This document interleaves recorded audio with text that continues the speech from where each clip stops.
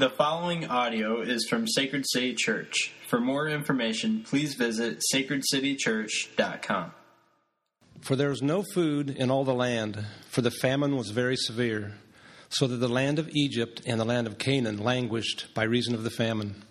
And Joseph gathered up all the money that was found in the land of Egypt and the land of Canaan, in exchange for the grain that they bought.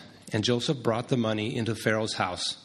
And when the money was all spent in the land of Egypt and in the land of Canaan, all the Egyptians came to Joseph and said, "Give us food. Why should we die before your eyes? For our money is gone." And Joseph answered, "Give your livestock, and I will give you food in exchange for your livestock, if the money's gone." So they brought their livestock to Joseph, and Joseph gave them food in exchange for the horses, the flocks, the herds, and the donkeys. He supplied them with food in exchange for all their livestock that year.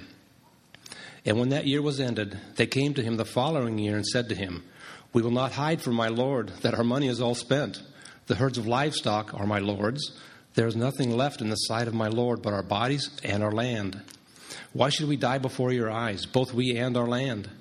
Buy us and our land for food, and we with our land will be servants to Pharaoh. And give us seed that we may live and not die, and that the land may not be desolate." So Joseph bought all the land of Egypt for Pharaoh, for all the Egyptians sold their fields because the famine was severe on them. The land became Pharaoh's. As for the people, he made servants of them from one end of Egypt to the other. Only the land of the priests he did not buy, for the priests had a fixed allowance from Pharaoh and lived on the allowance that Pharaoh gave them. Therefore, they did not sell their land. Then Joseph said to the people, "Behold, I have this day brought you and your land for Pharaoh. Now there is seed for you, and you shall sow the land. And at the harvests you shall give a fifth to Pharaoh, and 4/5 shall be yours, shall be your own, as seed for the field, and as food for yourselves and your households, and as food for your little ones." And they said, you have saved our lives. May it please my Lord, we will be servants to Pharaoh." So Joseph made it a statute concerning the land of Egypt, and it stands to this day that Pharaoh should have the fifth, and the land of the priests alone did not become Pharaoh's. Thus Israel settled in the land of Egypt, in the land of Goshen, and they gained possessions in it, and they were fruitful and multiplied greatly. And Jacob lived in the land of Egypt 17 years. So the days of Jacob, the years of his life, were 147. And when the time drew near for Israel must die, he called his son Joseph and said to him, "If now I have found favor in your sight, put your hand under my thigh and promise to deal kindly and truly with me. Do not bury me in Egypt, but let me lie with my fathers. Carry me out of Egypt and bury me in their burying place." He answered, "I will do as you have said." And he said, "Swear to me." And he swore to him. And Israel bowed himself upon the head of his bed. This is the word of the Lord. You may be seated.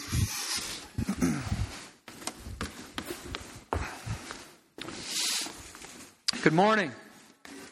How are we doing this morning? Good. Good, great, grand, wonderful. We're a little quiet this morning, I can tell. A little sleepy. I don't know what's going on. If this is your first time, I'd like to welcome you to Sacred City Church. My name is Justin. I'm the pastor here. We started Sacred City just over 2 years ago. My wife and I moved back to the Quad Cities in June of 2011. And we prayed that God would start a church, a gospel-centered missional church.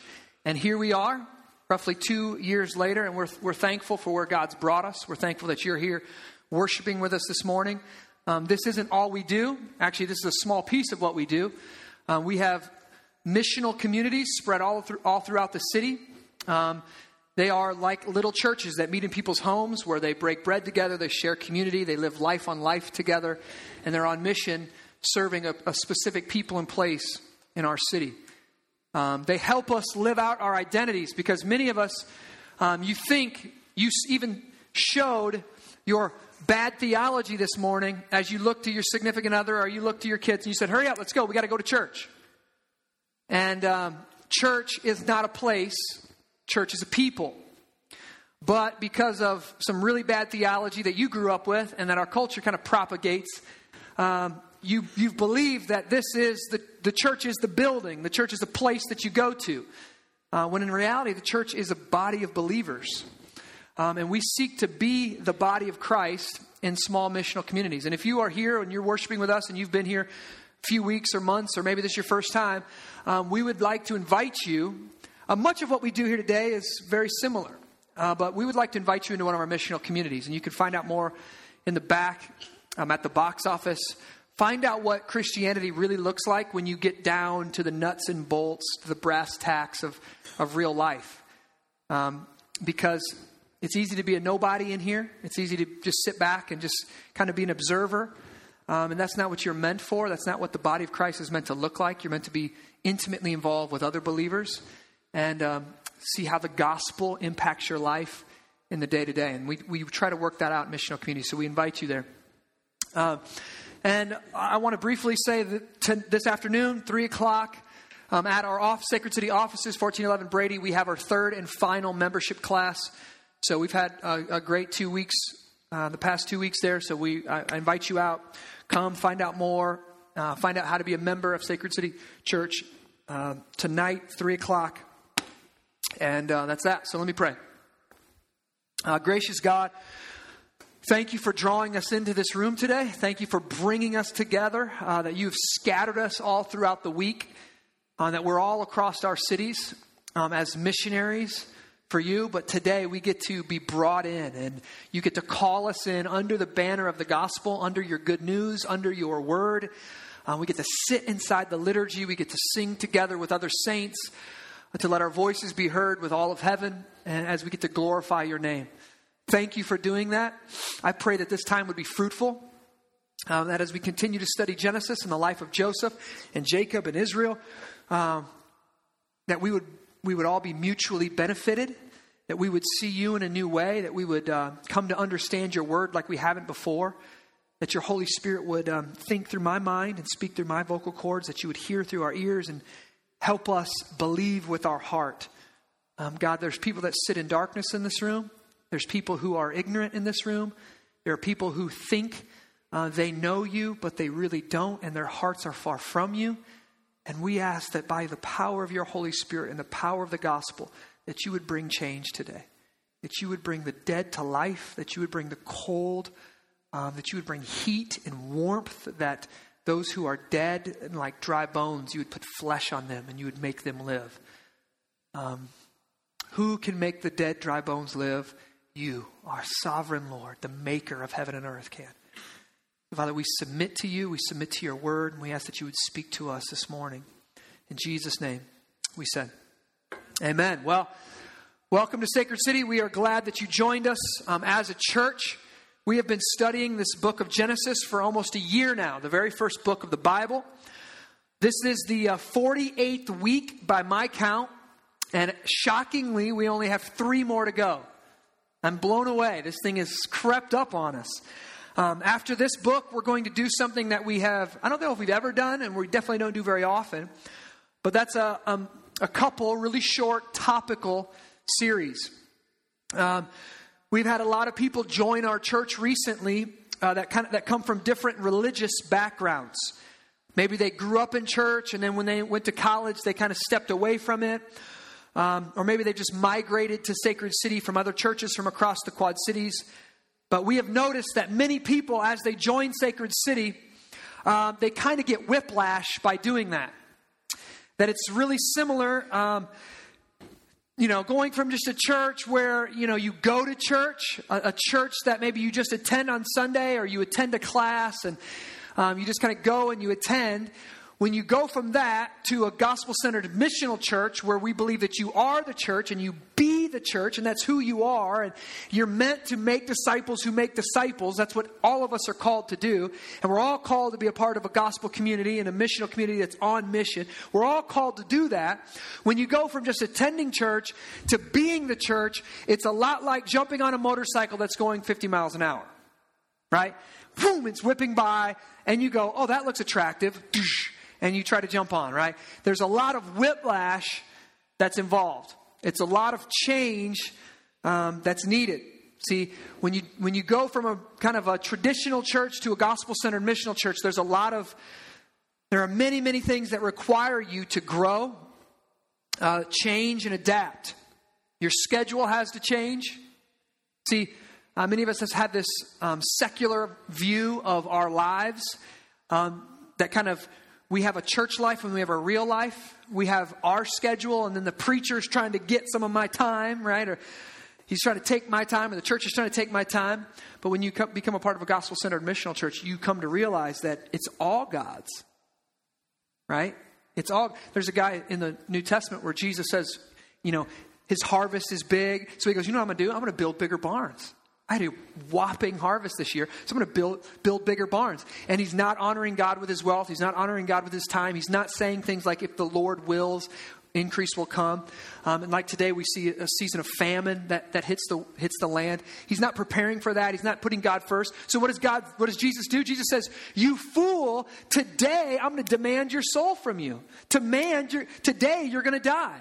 You've built these bigger barns. You're prepared for all this harvest. And I'm going to take your life today. And what is a life? Like, what does it benefit a life to gain the world and lose your soul? So when you join a gospel-centered missional church, you come to realize that your schedule is not your own. And your schedule has to change. With that, your heart has to change, right? Because I think my life is mine, and my time is mine, and my money is mine. And Jesus would say, you fool. That's not yours. It's his. He owns it all. And he can take it in a moment. So our heart has to change. Our worldview has to change. Our mind has to change. And all of that, in order for all of that to change, listen, we don't say at Sacred City, we're a gospel-centered missional church. We don't say, change, shame on you, give more of your money, give more of your time. If you're a better person, you would do that. Good people volunteer. Good people are generous. That's not what we say. Right?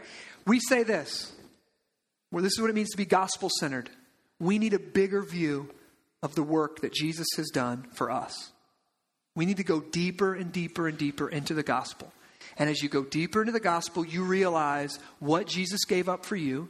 You realize the extent to which he went to rescue you and redeem you and save you. And as I see that, my hands get slowly peeled off of all the things that I call mine in this world. And I slowly offer up to Jesus my entire life, everything that I am. And so because of that, we're going to do a 3 to 4 week series that we're going to call Rechurch. Okay? That's what's coming next. This will be kind of like an on-ramp of sorts for those who have joined us in the past year, maybe some of us who just need a reminder. We plan to answer some of your questions and kind of help you acclimate and get plugged in here at Sacred City. So that's our prayer.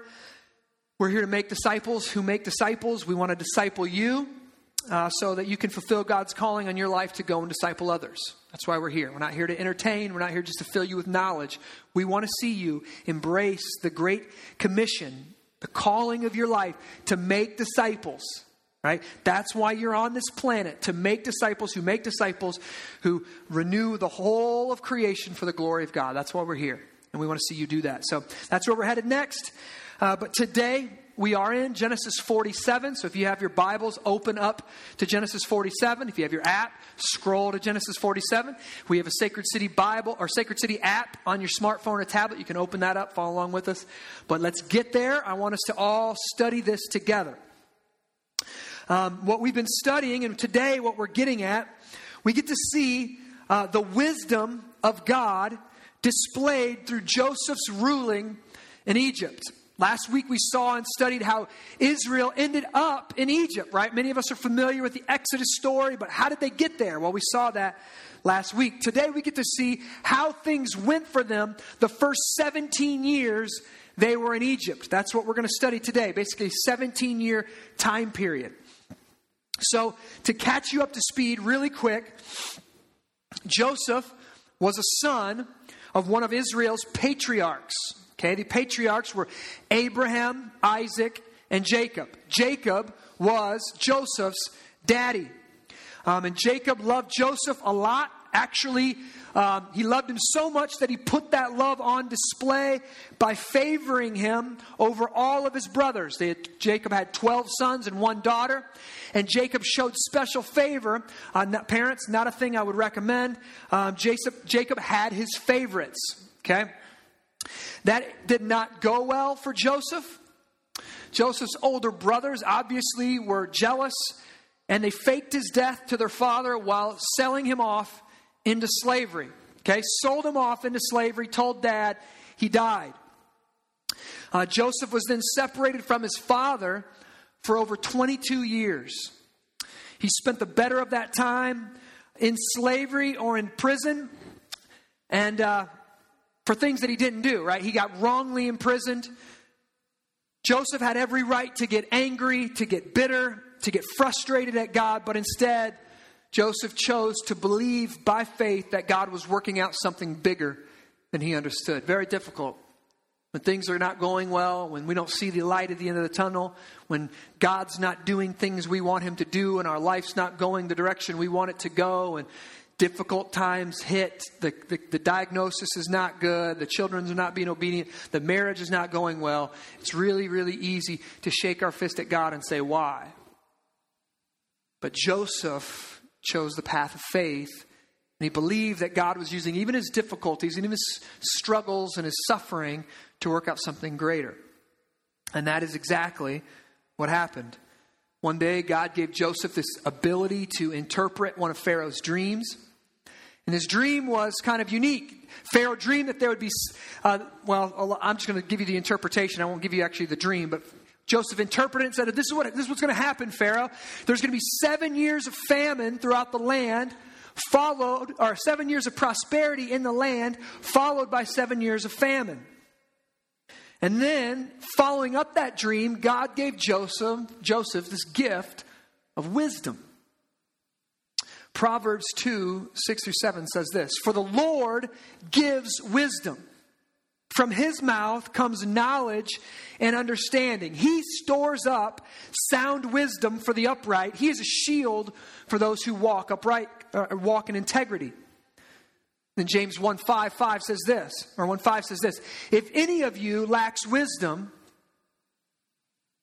let him ask God, who gives generously to all without reproach, and it will be given him." The Lord gave Joseph wisdom to know what to do. The ESV Bible, in their introduction to the book of Proverbs, if you're young in this room, you should read Proverbs a lot. You should maybe read a proverb a day. It would be great for you, because Proverbs was written to young people over and over. He says, my son, listen, my son, listen, my son, listen. It's all about wisdom. It's all about being wise. And in the ESV's introduction to the book of Proverbs, it says this: wisdom is the skill in the art of godly living. Wisdom is the skill in the art of godly living. So Joseph doesn't just interpret a dream. This was going to happen, Pharaoh. 7 years of good luck, 7 years of bad luck. See ya, I'm out of here. Right? He doesn't just interpret a dream. He also gives wise counsel to Pharaoh. He said, this is what we're going to do, Pharaoh. This is what I think would be the wise approach. In the 7 years of good times, I want you to tax 20% tax, 20% flat tax, right? Everyone that they bring in, all their harvest, I want you to tax them 20% during the good years, and let's store up all that grain in decentralized storage facilities throughout the land of Egypt. And then, when the famine hits, the whole region will come to us for food. Right? Pharaoh doesn't go, you religious bigot, that's ignorant. Right? Pharaoh goes, that's a wise plan. That's wisdom. Right? So many of us Christians, we need to understand and embrace wisdom. Right? Sometimes we're not being persecuted in our jobs. Sometimes we just suck at them. Right? Sometimes we're just wearing the Jesus t-shirt, but we don't have the wisdom and we don't have the integrity of God, and we're not, seeking to diligently work with all our might like we're working for Jesus. We're not working for our bosses in those ways. right? Wisdom is recognized by her fruit, Scripture says. People look and they go, that's wise, right? So Pharaoh looked at Joseph's plan and go, that's a great plan. Boss says, I'm going to get rich on that plan. I like this plan. I see the prospering of the business, the prospering of the nation. I like this plan. So Pharaoh saw the wisdom of Joseph's plan, and so he agreed to it. And he ends up taking Joseph out of prison and putting him in a prominent position. Basically, it was the prime minister of Egypt, second in command, going from the pit to the palace in one day. And what we have seen over the past few weeks was that everything, even though if you were in it, if you were a fly on the wall, if you're watching it, you would go, this is chaos. What is happening? Famine's hitting the world, and God's people are starving to death, and Joseph's in prison, and it just looks like the world is out of control. From a 30,000-foot view, the way we see it now, we see everything was going according to God's plan. God was moving strategically the pieces in place. He was controlling the weather and controlling the famine. He was controlling all things to get his people right where he wanted them.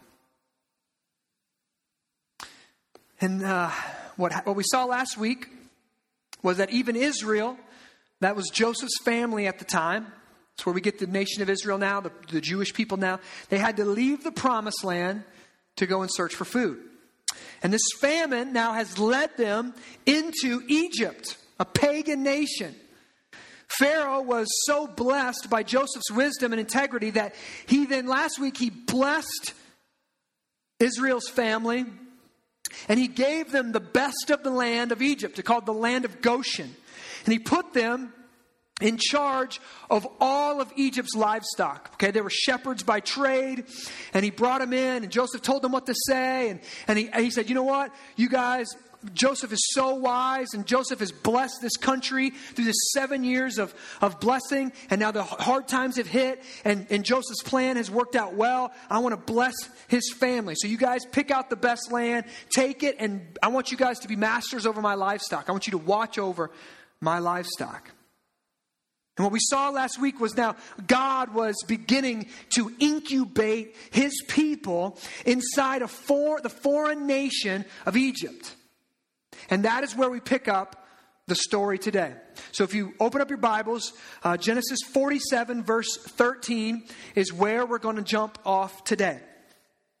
Now there was no food in all the land, for the famine was very severe, so that the land of Egypt and the land of Canaan languished by reason of the famine. Now, we have seen that God has exalted Joseph into leadership for such a time as this. Now listen, Romans 12, 6-8 says this. We all, say that's me. Okay, he's speaking to the church here. He's speaking to the people of God. He's speaking to the people who have been given new birth by the Spirit. That's who Paul is writing to here. Now listen to this. We have different gifts. All of us. We have different gifts. According to the grace given us. If a man's gift is prophesying, let him use it in proportion to his faith. If it is serving, let him serve. And I love this right there. Did you see what Paul... If it's prophesying, prophesy. Now all of us are like, well, that ain't me. Prophesying, what do I think? Kind of speaking for God, declaring the word of the Lord. Most of us in this room go, well, that ain't me. And Paul juxtaposes right next to it, prophesying. We all think that's a spiritual gift. That's maybe for some super spiritual pastor. And then he quotes, we all have spiritual gifts. Maybe one's prophesying. Nope, that's not me. Or serving. Cleaning toilets? It's a spiritual gift. Baking bread, cooking dinner. Vacuuming foyers, welcoming people in. Is that a spiritual gift? Absolutely, that's a spiritual gift. Absolutely. Let's keep reading. What does he says in Romans 12? He says, if it is teaching, let him teach. If it is encouraging, let him encourage. Do you have a gift? Maybe you have the spiritual gift of encouraging. If it is contributing to the needs of others, let him give generously. If it is leadership, let him govern diligently. Paul tells us that leadership is a gift. Leadership is a spiritual gift. Leadership is a gift given by God through the Holy Spirit to specific people, that He gives them special gifts of leadership to lead and govern diligently. He gives them wisdom to choose the right path.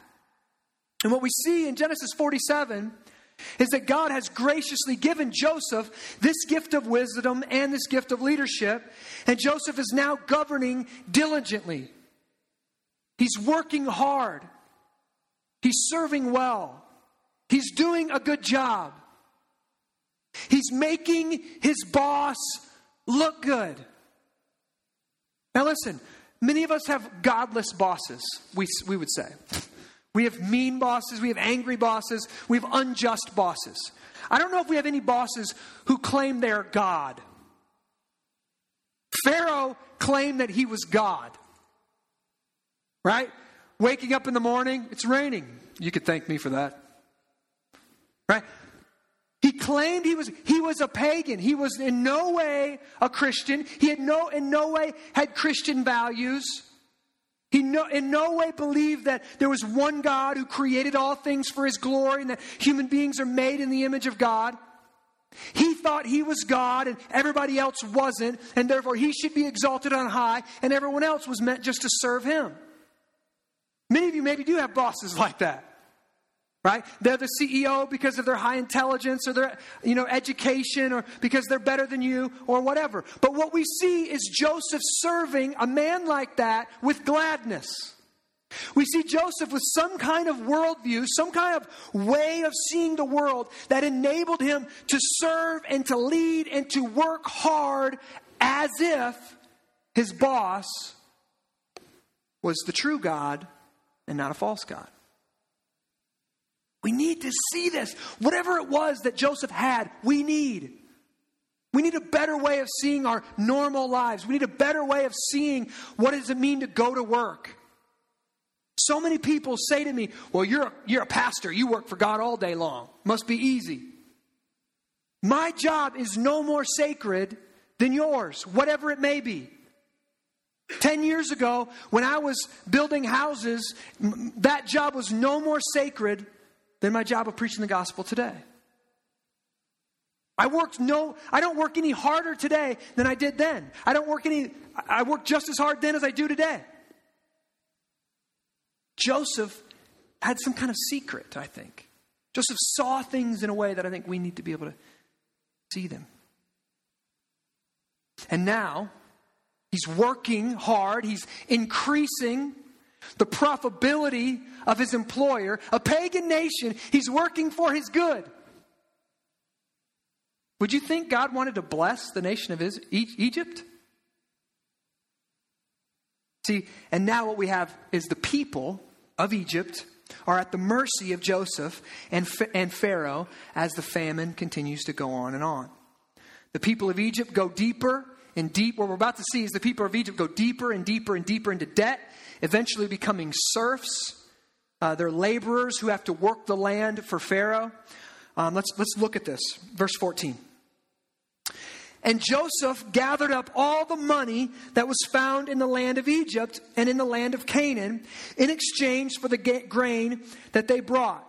And Joseph brought the money into Pharaoh's house. Okay, step one. Famine hits. Nobody else prepares for it. Nobody sees the downturn in the economy. Nobody sees the stock market's about to crash. Joseph has some serious insider information. He tells Pharaoh, and Pharaoh doesn't send out a mass letter to all of Egypt and go, hey guys, you really need to prepare for the downturn in the economy. Things are really going to get difficult. Nobody does that. They just sit on the information. Joseph's getting 20% of all the crop in. Famine hits. Everybody says, oh no. Oh no, crops aren't coming up like they used to. So the first step, what happens? They empty their bank accounts. They cash in the 401k. Their retirement account goes to zero. They start selling stuff on eBay. Everything they can get their hands on, they sell for cash. They give it up to Joseph. They bring it to Joseph. They lay it at his feet. Joseph says, thank you. Takes it and gives them food. All right? That's step one. They've emptied out their bank account. Now listen. I've done that before. Amanda and I, when we moved to Omaha, to be church planting residents up there before we planted Sacred City Church. I was working at Whole Foods and a full-time resident. And we were not making enough money for to meet our bills. And so we emptied out all of our savings. We had to sell stuff. It was a very lean time. And there's this fear when you do that. There's a fear when you see that zero in the bank account or that zero in the savings account. It's like, okay, I'm good today, but what's coming tomorrow? I really hope the economy changes. I really hope things change and things turn up, because I can't last for very long if this is the case. So this is where the people of Egypt are. Bank accounts at zero. Let's keep reading. Verse 15. And when the money was all spent in the land of Egypt and in the land of Canaan, all the Egyptians came to Joseph and said, "Give us food. Why should we die before your eyes? For our money is gone." And Joseph answered, "Give your livestock, and I will give you food in exchange for your livestock, if your money is gone." So they brought their livestock to Joseph, and Joseph gave them food in exchange for the horses, the flocks, the herds, and the donkeys. He supplied them with food in exchange for all their livestock that year. All right, so year number 2, the famine is still hitting hard. The bank account's at zero. They look around and they go, okay, well, we've got a car in the garage. I got some equity in the car. All right, I'll have to go sell the car. I'll have to sell the animals. I'll have to sell all. So now the possessions are leaving, right? The ways they were using, even some things that help them make money, help them provide for their family. Now they're auctioning those off to pay the debts. Still, I'm sure, hoping next year it'll get better. Next year it'll get better. Next year things will turn around. Next year I'll get the job. Next year rains will come. Next year the downturn will turn up. And what we see is Joseph says, okay. He brings it all in for Pharaoh.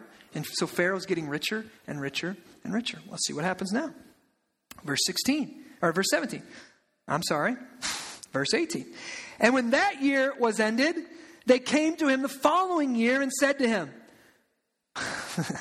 "We will not hide from my Lord that our money is all spent. The herds of our livestock are my Lord's. There's nothing left in the sight of my Lord but our bodies and our land. Why should we die before your eyes, both we and our land? Buy us and our land for food, and we with our land will become servants to Pharaoh. And give us seed that we may live and not die, and that the land may not be desolate." So Joseph bought all the land of Egypt for Pharaoh. For all the Egyptians sold their fields because the famine was severe on them. The land became Pharaoh's. And as for the people, he made servants of them from one end of Egypt to the other. Only the land of the priests he did not buy, for the priests had a fixed allowance from Pharaoh and lived on the allowance that Pharaoh gave them. Therefore, he did not sell their land. Then Joseph said to the people, "Behold, I have this day bought you and your land for Pharaoh. Now here is seed for you, and you shall sow the land. And at the harvests you shall give a fifth to Pharaoh, and 4/5 shall be your own, as seed for the field, and as food for yourselves and your households, and as food for your little ones." And look what they said. And they said, "You have saved our lives. May it please my Lord, we will be servants to Pharaoh." Okay, so here we are. They emptied their accounts. They went Dave Ramsey, right? Sell everything that's not bolted to the floor. Sell so much stuff that the kids think they're next, right? They emptied their house. They sold everything they had. And then they went to Joseph and said, "We're broke. The famine still hit. We don't have anything. All we have is ourselves and our land." And so they sell themselves into slavery. Now listen. This word slaves, for us in America, it conjures up memories of the African slave trade, which really color our view of slavery. But according to scholar Gordon Wenham, in ancient society, slavery was the accepted way of bailing out the destitute. Slavery was actually under a benevolent master. It could actually be quite a comfortable status. It's more like an indentured servitude. It's like... if you're in debt and you can't pay, that's how you work it off. Most of us, honestly, a few of us in here might, but most of us have no idea what this kind of economic downturn really looks like. This is similar to the Great Depression, what happens in Egypt during this time. And if you remember, if you've ever read about the Great Depression, right, you see these pictures where it was more beneficial to burn a wheelbarrow full of cash than it was to use it to buy bread. So that's kind of what's going on right here. After hitting rock bottom, and Joseph and Pharaoh purchasing all of their land and all of the Egyptians, Joseph now gives them seed to sow their land. He sends them back out and he says, 20% of everything you bring in, you've got to give back to Pharaoh, and I want you to live on the rest. And the people, we see that this isn't slavery in the way we think of it, because the people go, thank you. He's like, I just bought you for slavery. I bought you for Pharaoh. Thank you, sir. May I have another? Right? Like, we see them thanking him, saying, you saved our lives. We would have died without this. Things were that bad. Now, I want us to see a principle here. This is a kind of a difficult text to preach, but I want us to see a principle. Joseph was sent into a pagan nation. Sent. Joseph was a missionary to a pagan nation. In verse 25, we see that you have saved our lives. That's what they said. You have saved our lives. Joseph was sent there to save their lives. Actually, those were his actual words when he confronted his brothers in chapter 45, verse 5. Joseph said this, what you meant for evil, God meant for good. God sent me into Egypt to preserve life. To save life. And what we see here is God is saving the lives of Egyptians as well as Israelites. Pagans as well as Jesus worshipers. And pagans, if you don't know, pagans just means they worship any other God other than Jesus. That's what a pagan is. Someone who worships any other God other than Jesus, including themselves. And that, when we see that, when we see what God was doing with Joseph, that should help us understand a little bit better just what our calling is here in this city. Your calling as an individual, as a member of the body of Christ, as a member of Sacred City, when we study the life of Joseph and how God sent him inside of a pagan nation, how he incubated his people inside of a pagan nation, to work for the good of that nation. We should see that and get a principle from that and learn what God is trying to do with our lives in this city that he sent us. See, at Sacred City, we say that our vision is to make disciples, plant churches, and renew the city. Most people go, make disciples, get it. Plant churches, get it. Renew the city. What the heck does that mean? We spend a lot of time talking about the first two, honestly. We spend a lot of time talking about making disciples and planting churches. But what does it really mean to renew the city? Now, I think this will help us. I want you can keep your finger here, or if you got one of those little nice little silky bookmarks, put your silky bookmark in your Genesis. And I want you to flip to Jeremiah 29. Flip in your Bibles to Jeremiah 29.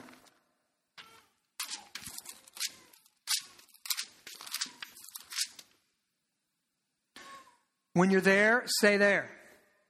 I'll wait.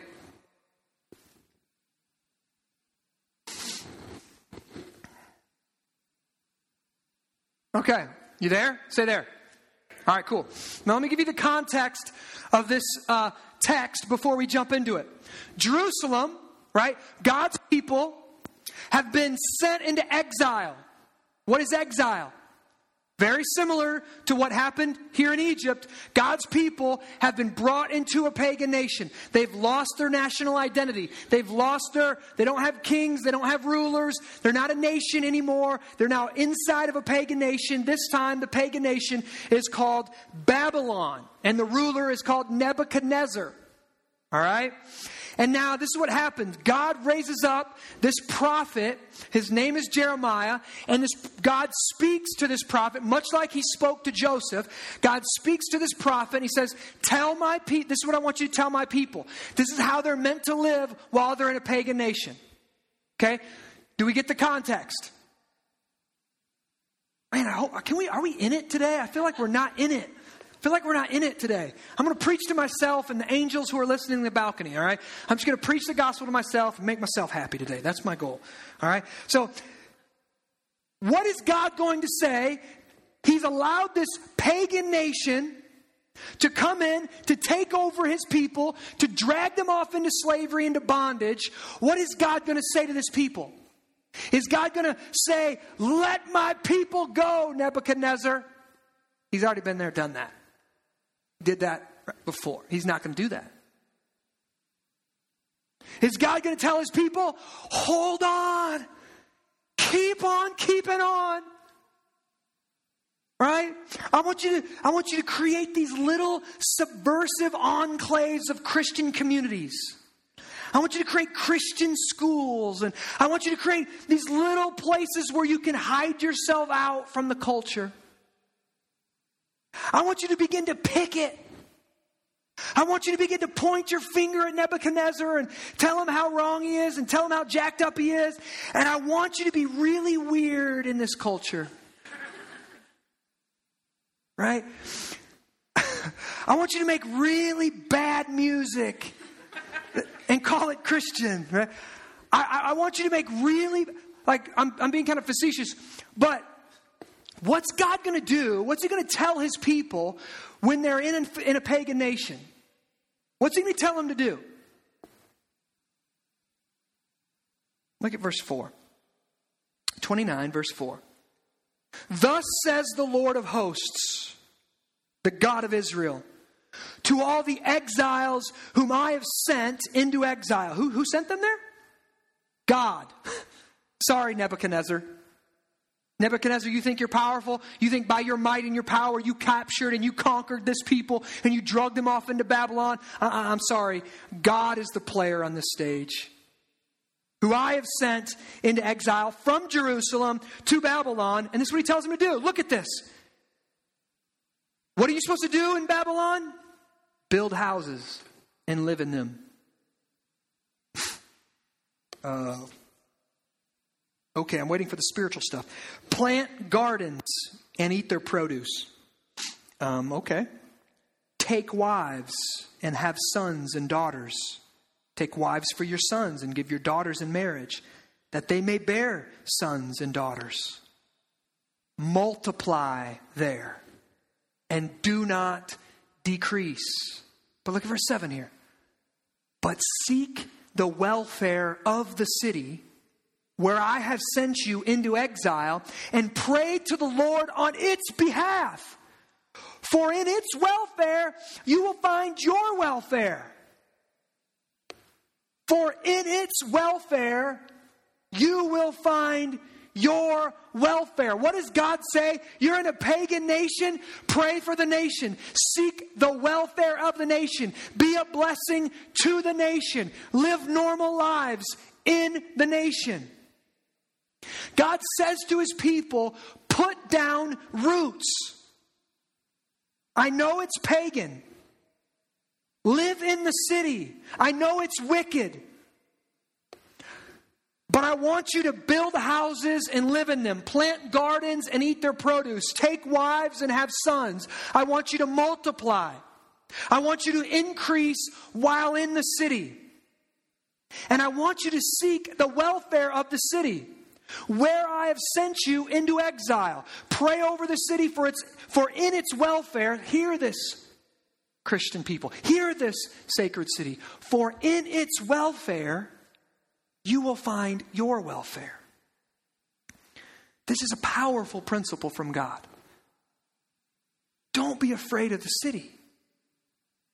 Bless the city. He does not say, this is what I want you to do, people. Go into the city.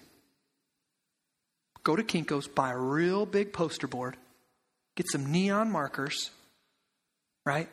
Write some really rude things, some really obscure texts from scriptures about God hating people or something, and I want you to go picket the nation that you're in. I want you to picket the streets. I want you to go and I want you to hand out tracts, and I want you to go do these things in the city. And then I want you to get out. Right? I want you to go to the city, do all these things, but then I want you to kind of live on the outskirts of town, maybe, in the suburbs. To move out to the nice part of town where all the Christians live. I want you to create these little Christian enclaves, right? That's not what God says to do. Listen to what Tim Keller. Tim Keller is a pastor from New York City who has thought long and hard about this passage. And this is what he says. This is what God is saying to his people. He's saying this: don't you dare take upon yourselves the values of that idolatrous city, but I want you to get into its guts. I want you to be committed to that city, and I want you to work for its peace and prosperity in every way. That means spiritual peace and prosperity. I want you to bring people to know God. But it also means social peace and prosperity. I want you to help the races and the classes get along. That means economic prosperity. I want you to see that there's warm housing and safe streets and decent livings available there. I want you to seek the peace of the city. Listen, at Sacred City, we see ourselves as a city. We see ourselves as a city within the city. We are a sacred city, a city that's devoted to God. And what we want, listen to me, we don't want to remove ourselves from the city. I grew up in Eldridge. I grew up in the suburbs. Right? But my desire isn't to be a church in the suburbs. My desire, because of some of this text, is to be a church in the city. I want to be incubated in the Quad Cities. I want us to be inside the city, like Keller says, to be in the guts of the city. That in the city, we're to pray for our cities. We're to multiply and grow healthy families inside the city. And we're to seek the welfare of the city. We want to be in the city and influence the arts, to be influencing education, to be making a difference in commerce, in the medical field, in housing, in large and small businesses. We want to be influencing all these from the inside. We don't just want to be on the outside of the city and criticize everything that the city does. We seek to be a blessing to our cities. We want men and women who are like Joseph. They see themselves as missionaries sent into the city to make an impact. Can I ask you this? What does a missionary look like in your job?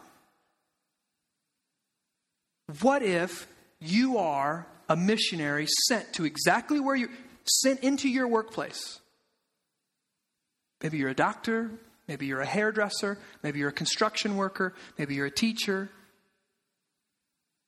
And what Keller says is, don't think it's just about the salvation of souls. Don't think it's just about sharing the gospel with individual people and seeing them saved. No, there's bigger. There's other things involved as well. There's seeking the welfare of the city, changing the city in its guts, working for justice and renewal. That's what it means to renew the city.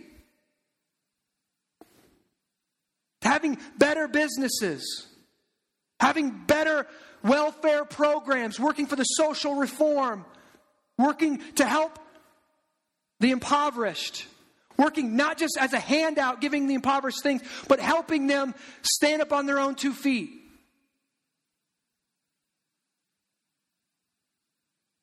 See, at Sacred City, because we believe it's a biblical worldview, we want to build a better city by being a better church. Did you hear that? We want to be a better church and therefore build a better city. Justin, what in the world? Why do we care about the city? Why do we care about the city? Because God cares about the city. That's why. Because guess what? If you don't like cities, you're not going to like heaven. It's a city. That's where all of creation is headed. All of creation is moving towards a renewed heaven and a renewed earth. And this earth is going to be a city, a glorified city. So we are passionate about seeing cities change and the gospel impact cities. We want to seek the welfare of the city and not just our own personal welfare. But unfortunately, it's not the predominant way Americans and churches have sought to engage culture and influence the city. Many churches have abandoned cities as they seek a more comfortable life out in the suburbs. And listen to me. Jesus loves the burbs too. Okay? I'm not saying Jesus doesn't love the suburbs. I'm not saying if you live out in the suburbs, it's a sin and it's wrong. Absolutely not. Do I think we should live in the city? Absolutely. Absolutely. There's more image of God per capita in the city than there is out in the country. What does that mean? People. People are made in the image of God. And in the city, that's centralized. And there's more people to impact. There's more things to do. There's more ways to help. Do I think we should move into the city? Absolutely. I think we should think of ourselves as missionaries. And listen to me, we should pray every time we seek to move, every time we seek to find a new house. We should pray and ask God, is this where you're leading our family to be missionaries in your city? Is this the neighborhood you've called us? Is this the area that you want us to work for the renewal of all things? What should we do in our neighborhood? How can we show our neighborhood the gospel? How can we declare it and display to our neighbors the gospel of Jesus Christ? That God, one day, He's taking old things and making them new. He's taking broken things and He's fixing them. And one day He's going to take this whole broken world and He's going to renew the whole thing for His glory. And today, by living like a missionary in my neighborhood, I'm going to display a little bit of God's renewal that's going to take place in the future. That's how I want us to live. That's the worldview we need to have. Listen, I want our church. I want our people. If we want to change the city, if we want to influence culture, we've got to jump in upstream. We've got to be the influencers. We've got to be in the positions where we can make that happen. You don't influence culture downstream by just criticizing it and making bad versions of it. That's what I'm sorry. I apologize for this. I really don't. Listen, but I have to say that, I guess. If you go into the Christian bookstore, I despise the Christian bookstore. If you walk in it, it should just be called the cheesy bookstore. Bad art, bad clothing, bad music. It's, if you just talent-wise and quality-wise and on the level of other things in our society, it's bad. It's bad. But we grab that stuff as Christian consumers. They market it to us. We grab it and we put it on our walls. Right? And it's bad. You know, if you heard that song before you were a Christian, you would laugh at it. Right? It's not high quality. But we're marketed this stuff. We see the separation in our culture between the sacred and the secular. And we think once we become Christian, we have to embrace all of these Christian things that are fed to us. To start wearing Jesus t-shirts and having Jesus bumper stickers and wearing Jesus hats. And you know you've done it. You know when you first came to Jesus, you did it. Right? And you're hoping like this is going to be a witness. Somebody's going to ask me about my t-shirt. I'm going to tell them that Jesus Christ said, it's going to be my witness, right? No, it's not.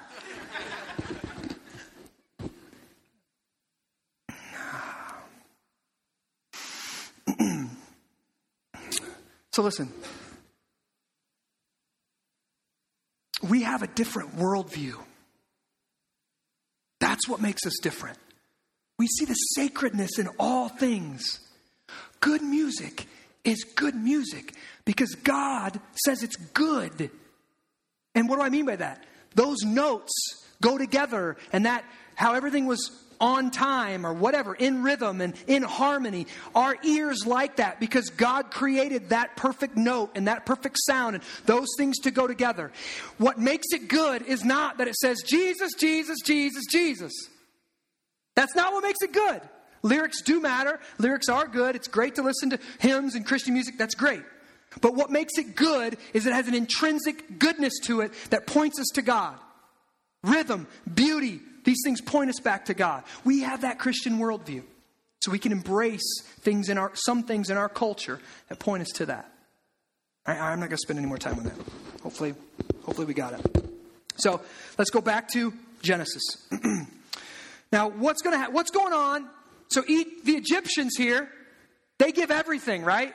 They're broke. They bring it all into Pharaoh. They bring it all into Joseph. What's happening to the Israelites? What's happening to God's people that have been incubated here? Look at verse 27. Thus Israel settled in the land of Egypt, in the land of Goshen. And they gained possessions in it, and they were fruitful and multiplied greatly. Do you see this? Whoa.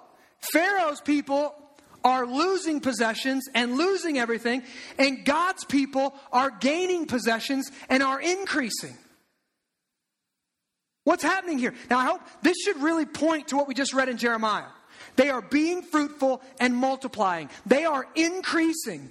They are doing inside the city what God wants them to do. What we're called to do. Be fruitful, multiply, live lives focused on God. Do these things. Do your job well. They're doing this. Now, I want us to be really careful here. Okay? Because, okay, listen. The worst heresies, what's heresy? Any false teaching. The worst heresies have a shred of truth in them. All the bad heresies start out with something that's true or really close to being true. And what that does, when we react against a heresy, sometimes we can fall off on the other side of the horse, right? We can push so far away from one thing that's taught wrong that we fall off on the other side of the horse and we err. And that can happen right here. See, God has commanded and promised the Israelites since the early chapters in Genesis that they should be fruitful and multiply. But we can't look at this and go, oh, this confirms some kind of prosperity theology that says God wants everyone to be rich. God does not want everyone to be rich in this world. Now, everyone in Christ is rich in faith, is rich in Him. We've been given all the treasures of Christ. We are very rich in Him spiritually. But God does not want every Christian to be rich. What this text is saying, and listen, can I tell you, there's a lot of people in our culture today that are preaching that. I would like to name names, but wisdom will restrain me from that. There's a lot of men, you turn the TV on and you go to the Christian bookstore and their face and their brilliant smiles all over the front of the book. And they're preaching a prosperity gospel that says, if you do this, God will do that. If you come to Christ, you'll be rich in this world. It's a false gospel. But what this text is saying is simply this. These people are multiplying. They're being blessed. They're getting possessions. He's fulfilling His word to them while the rest of the nation goes deeper and deeper and deeper into debt. But first off, we got to remember, this is only the first 17 years. Pretty soon a new Pharaoh is going to rise up. And this new Pharaoh is going to start enslaving them and things are going to go bad for them. Right? So prosperity gospel kind of works when things are going well. But it doesn't work overall in all cultures. In all times. Soon enough, they're going to feel the weight of oppression. So what's the point here? What's Moses trying to get across? For us, as we're reading this text, it's a difficult one. If you're reading this in your devotions, you're going to scan this and go, okay, I got nothing. What's the point here? Listen, this is, as far as I can tell, reading the commentary, this is what I think the point is. God's people are kept by Him. no matter where they are. Right now in communist countries, in Egypt this week, hundreds of churches were burned to the ground. But God's people are kept. God's church is not in danger of extinction. Israel is proof of that. They've been drug into a pagan nation. They've been tried to, the worst rulers in human history have tried to annihilate them. And they've been unsuccessful. God's people are kept. Listen, this church, not just this church, God's universal church, the church is not in danger of extinction. Over 80% of the churches in the world are declining or stagnated right now. They're not in danger. God will keep his people. God will keep his church. Now, what I want us to do as I close, I want us to pull back. I want us to pull back 30,000 foot, and I want us to look at this text. I want to see two really distinct things. I think this text is actually very pertinent for us today. It's important. It speaks to where we are. See, there's this popular belief that's impacted our city, it's impacted culture. I was scrolling through the other day. I was just scrolling through Twitter. And this popular leader that's here in our city, he tweeted that his childhood friend had just passed away. And he said, I just hope, this is what he said, his friend passed away, and he said this, I just hope at the end of my life, I have done enough good in this world to have earned a spot in the next. I just hope that at the end of my life, when I close my eyes, that I've done enough good in this world to earn a spot in the next. I think we see that value system here in this chapter. And I think we see two very distinct ways people get saved in this chapter. The sad thing is that I know this man, and he would call himself a Christian. But his view of Christianity is consistent with our world's and most people in our city and many people in this room. But it's not true Christianity.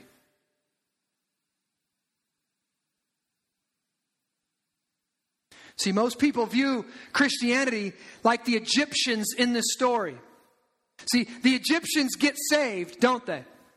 The Egyptians get saved just through the benevolence of Joseph, but guess what? It costs them everything. In a sense, they were paying very deeply for their salvation. They had to earn it. It cost them their bank accounts. It cost them their livestock. It cost them their lives. They had to give up everything to earn it. Now, my friend, as he was tweeting, he was saying something. I want you to hear this to me. I want you to hear this morning, Sacred City Church. He was saying that the prominent way people view heaven and earning heaven. I hope my good deeds outweigh my bad deeds. I hope I've been good enough, moral enough on this planet that it will earn me a right into heaven. Now, I want to work on that just for a second. Can I ask you, how much good behavior does your salvation cost?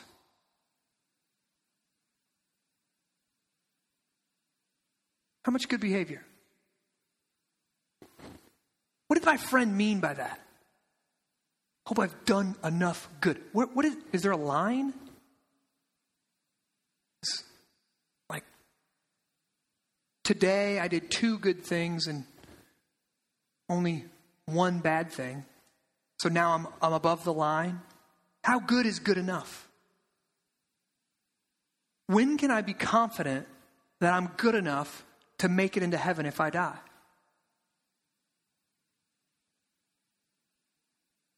See, listen, I want us to see this very clearly. That way of thinking, it is human. It is natural. Many different religions propagate that same way of thinking. Become a good person. If you're more moral than somebody, I don't know who that is, but somebody, you become now a good person who now merits heaven and merits salvation and merits eternal life. But that is not Christianity.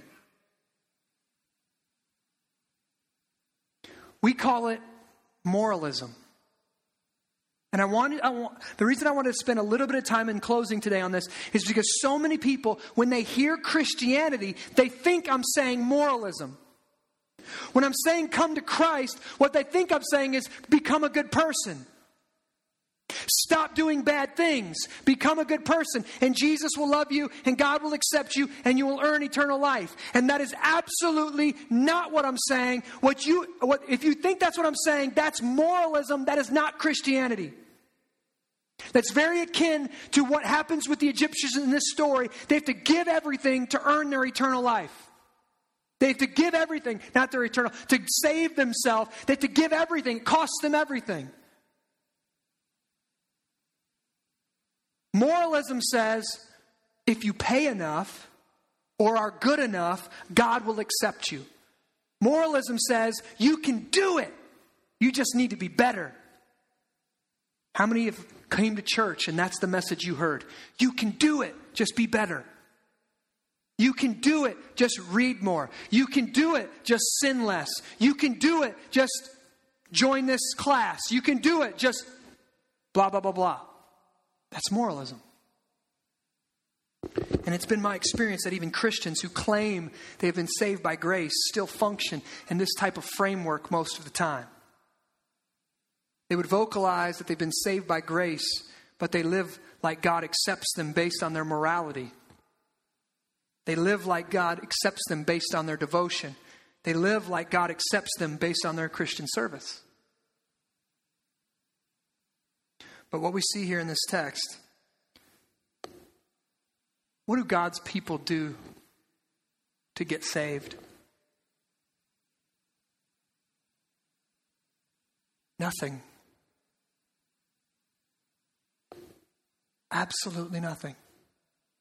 They really don't. The Egyptians cash in all their stock, sell their livestock, and eventually sell themselves off as slaves in order to purchase their salvation. But the Israelites prosper. They multiply. Why? See, this is where we really get to see the beauty of the gospel. The beauty of the gospel should shine really bright against paganism, but it should also shine bright against secularism. It should also shine bright against moralism. This is what makes Christianity so unique among the religions of the world. See, Christians say, listen, this is what Christians say. Salvation is unbuyable. Unbuyable. It's too expensive for any of us to purchase on our own. And we're utterly bankrupt to do anything about it. The moral performance that is required to earn a spot is this. Do you want to hear what the Bible says is good enough? Where is the line? The moral performance that's required is perfection. Moral perfection. That's it. You want in? That's the moral aptitude test. If you want to stand before God and like my friends say, I hope I did enough. I hope I was good enough. I hope I was moral enough. Just hear me. This is the equivalency test. This is the entrance exam. Are you morally perfect? No? Then hell. Then damnation. Then separation from God. That's the entrance exam. That's the aptitude test. That's the basic skills test to get into heaven. All you got to do is score perfect. But listen to the good news. This is the gospel. God, being rich in mercy, sent his own Son to do what we cannot do. Why does Israel get to prosper here? Why do they get saved? Because God, being so rich in mercy, sent a little missionary named Joseph 22 years before to suffer in their place. Joseph suffered for them, and then God exalted him to a position to save them. They are benefiting solely from Joseph's suffering and exaltation. Joseph's obedience is saving them. They're being saved. They're being blessed. They're prospering because of the obedience of another. Do you see that? They've done nothing. They haven't repented. It's not like they're down in Canaan going, you know what? We've been really bad. We really should turn from our sin and go up in Egypt. And they're starving. God has used all these different things to get them where they need to be. And now they're just there. And because of Joseph being exalted, they're getting blessed. This is a picture of the gospel. We're meant to see the gospel in this story. That God, He nearly bankrupts heaven in order to send Jesus to suffer in our place. 2 Corinthians 8 says this, "For you know the grace of our Lord Jesus Christ, that though He was rich, yet for your sake He became poor, so that you through His poverty might become rich." Jesus, like Joseph, was sent to save us. But Jesus didn't just suffer. He was murdered. He was crucified to pay our debts. And listen to me. That's why moralism is so offensive to God. Moralism is rejecting God's greatest gift to mankind. The gift of the righteousness of Christ that's been imputed to us by faith. The perfection of Jesus that gets counted on my behalf through faith. Moralism, listen. My friend, when he's saying, I hope I've done enough good, he doesn't realize how offensive that is to God. Moralism is saying to God, you owe me salvation. You owe me blessing. You owe me prosperity because I've performed. I've been good. But what you're really saying is this. I don't need Jesus. I don't need Him to perform on my behalf. I'm a good person. I know I'm better than my neighbor. I know I'm better than my spouse.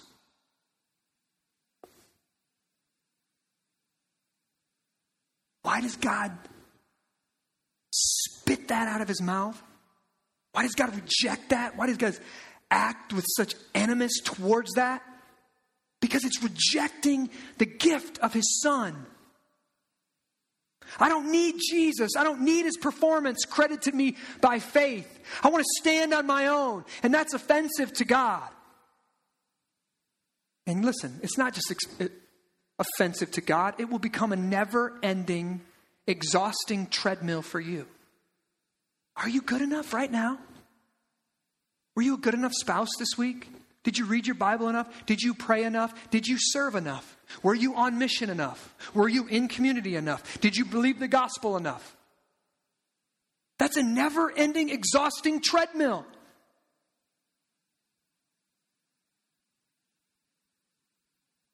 Let me put it in a nutshell.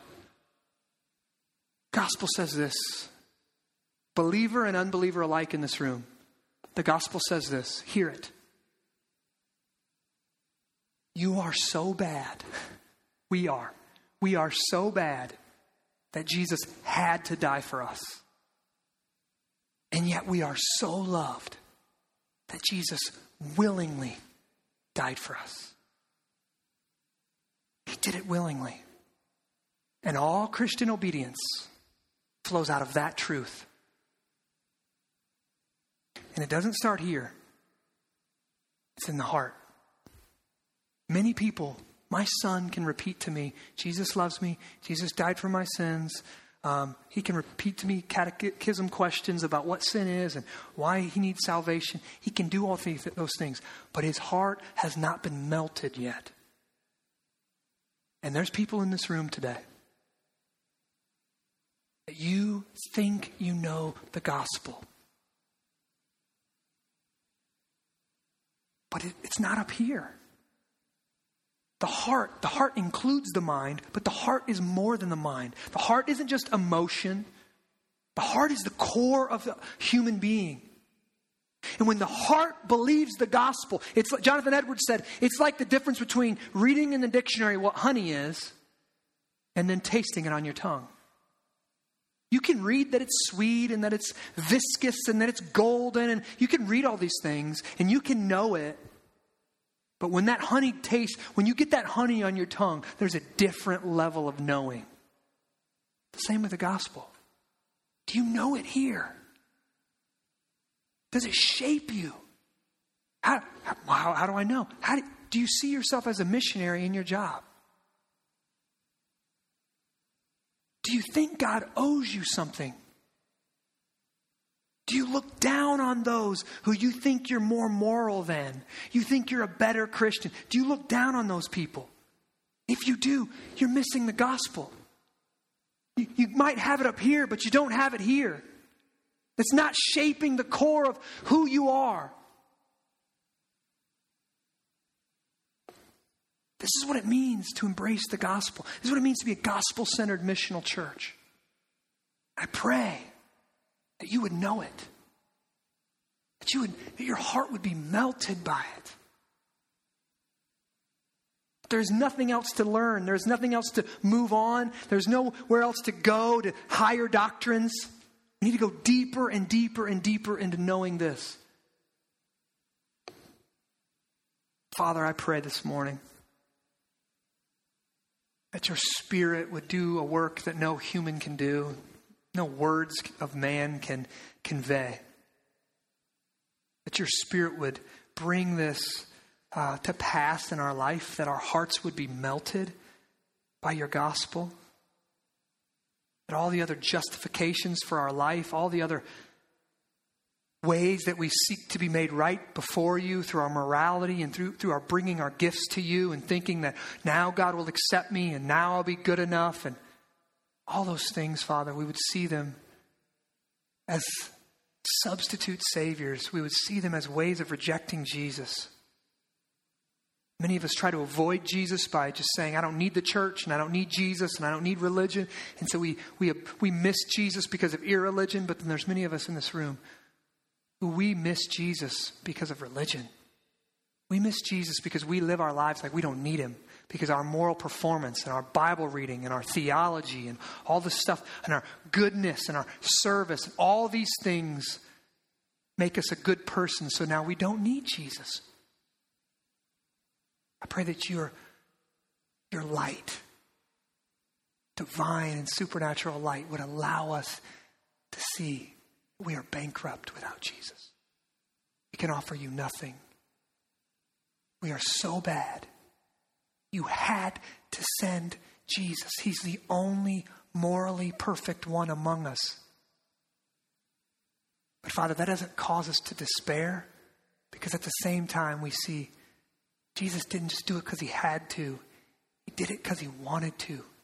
Did it willingly because he loved us. May we feel the love of God this morning.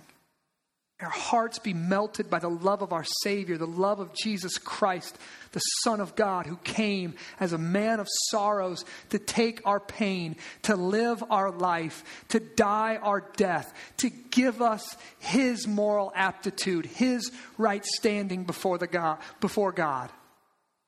And that can be ours this morning by faith. I pray that many would turn from their sin and they would turn to you in repentance and faith. And as we take this supper, we would stand before you as morally bankrupt sinners in need of grace. But Father, we would celebrate that need has been met in our Savior, Jesus Christ. We are like the Israelites who get blessing for doing nothing. We are in a pagan nation, but you have sent us here. You have sent your Son. You have redeemed us. You have purchased us. You have bought us. And you are blessing us. And now send us out of this room to be a blessing to the nation and the city that you have sent us to. We are your missionaries. In Jesus' name we pray. Amen and amen.